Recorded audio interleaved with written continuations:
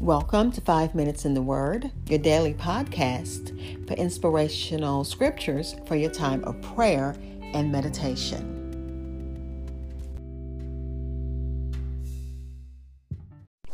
We're continuing Ecclesiastes chapter 2, verses 4 through 8 in the New King James Version. It reads, I made my works great. I built myself houses and planted myself vineyards. I made myself gardens and orchards. I planted all kinds of fruit trees in them. I made myself water pools from which to water the growing trees of the grove. I acquired male and female servants and had servants born in my house. Yes, I had greater possessions of herds and flocks than all who were in Jerusalem before me. I also gathered for myself silver and gold and the special treasures of kings and of the provinces. I acquired male and female singers, the delights of the sons of men, and musical instruments of all kinds. Again, Ecclesiastes chapter 2, verses 4 through 8 in the New King James Version, which titles it The Vanity of Pleasure. And our commentary titles it Life in View of Death. And this is a continuation of the subtitle, The Pursuit of Pleasure Tested and Found Lacking. I'll be back with insights and thoughts for meditation.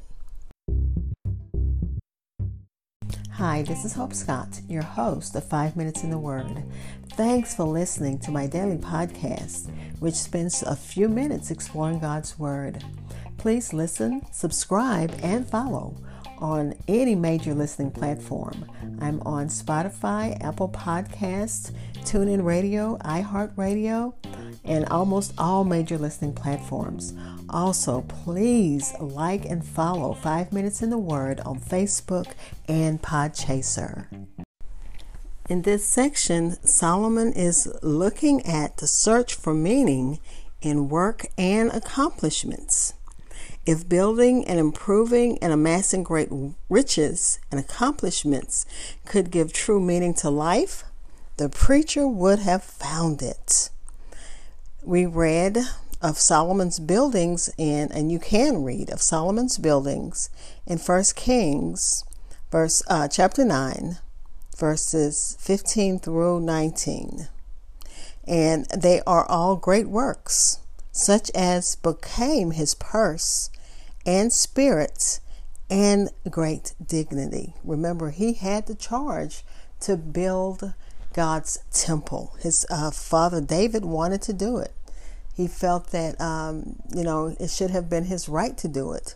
But God said he had too much blood on his hands and that his son would build. And Solomon did. Solomon also, he took to love a garden, which to some can be as bewitching as building. Because I know those who love to garden, they really love to garden, and you can see in it, you see the labor of love, really, that they put into the task of building a garden, of designing it, of planting the things that they love, of caring for it. And that's how Solomon was. He planted himself vineyards with which the soil and climate of the land of Canaan favored. He made himself fine gardens. He laid out a great deal of money in waterworks.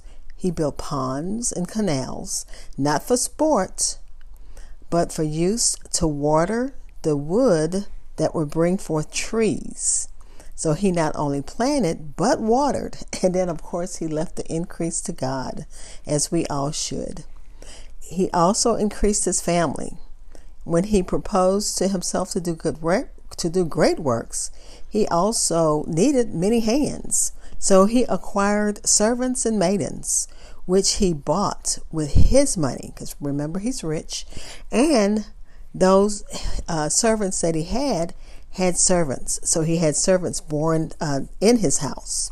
He had large possessions of great and small cattle and herds and flocks, as his father David had before him. Solomon puts his having possessions of cattle among his great works and pleasures.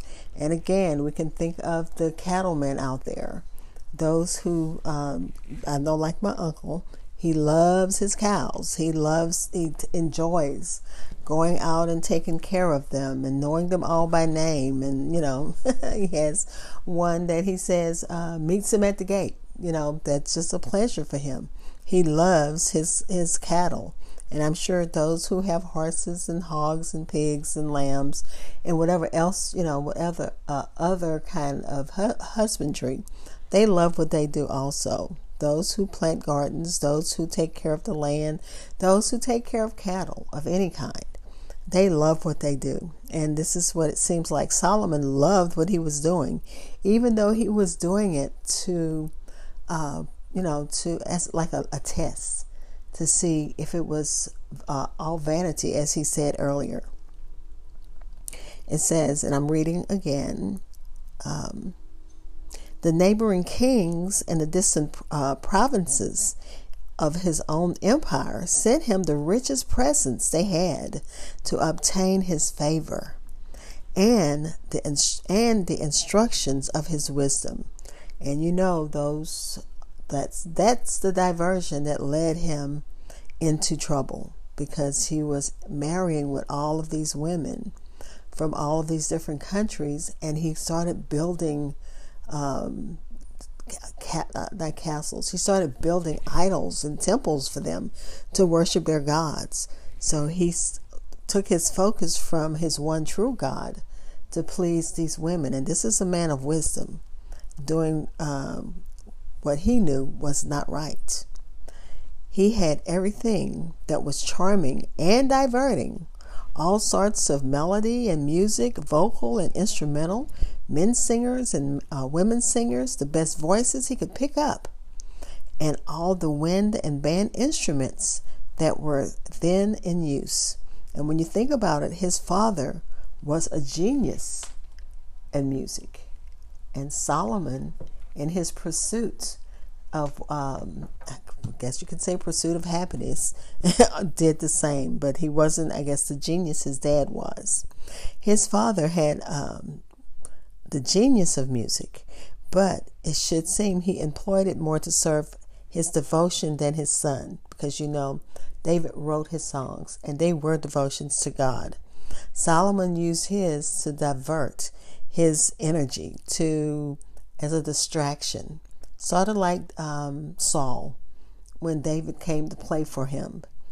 To like music soothes the savage breast or the savage beast. That's how it was with seems like with Solomon. He had music made more for his diversion.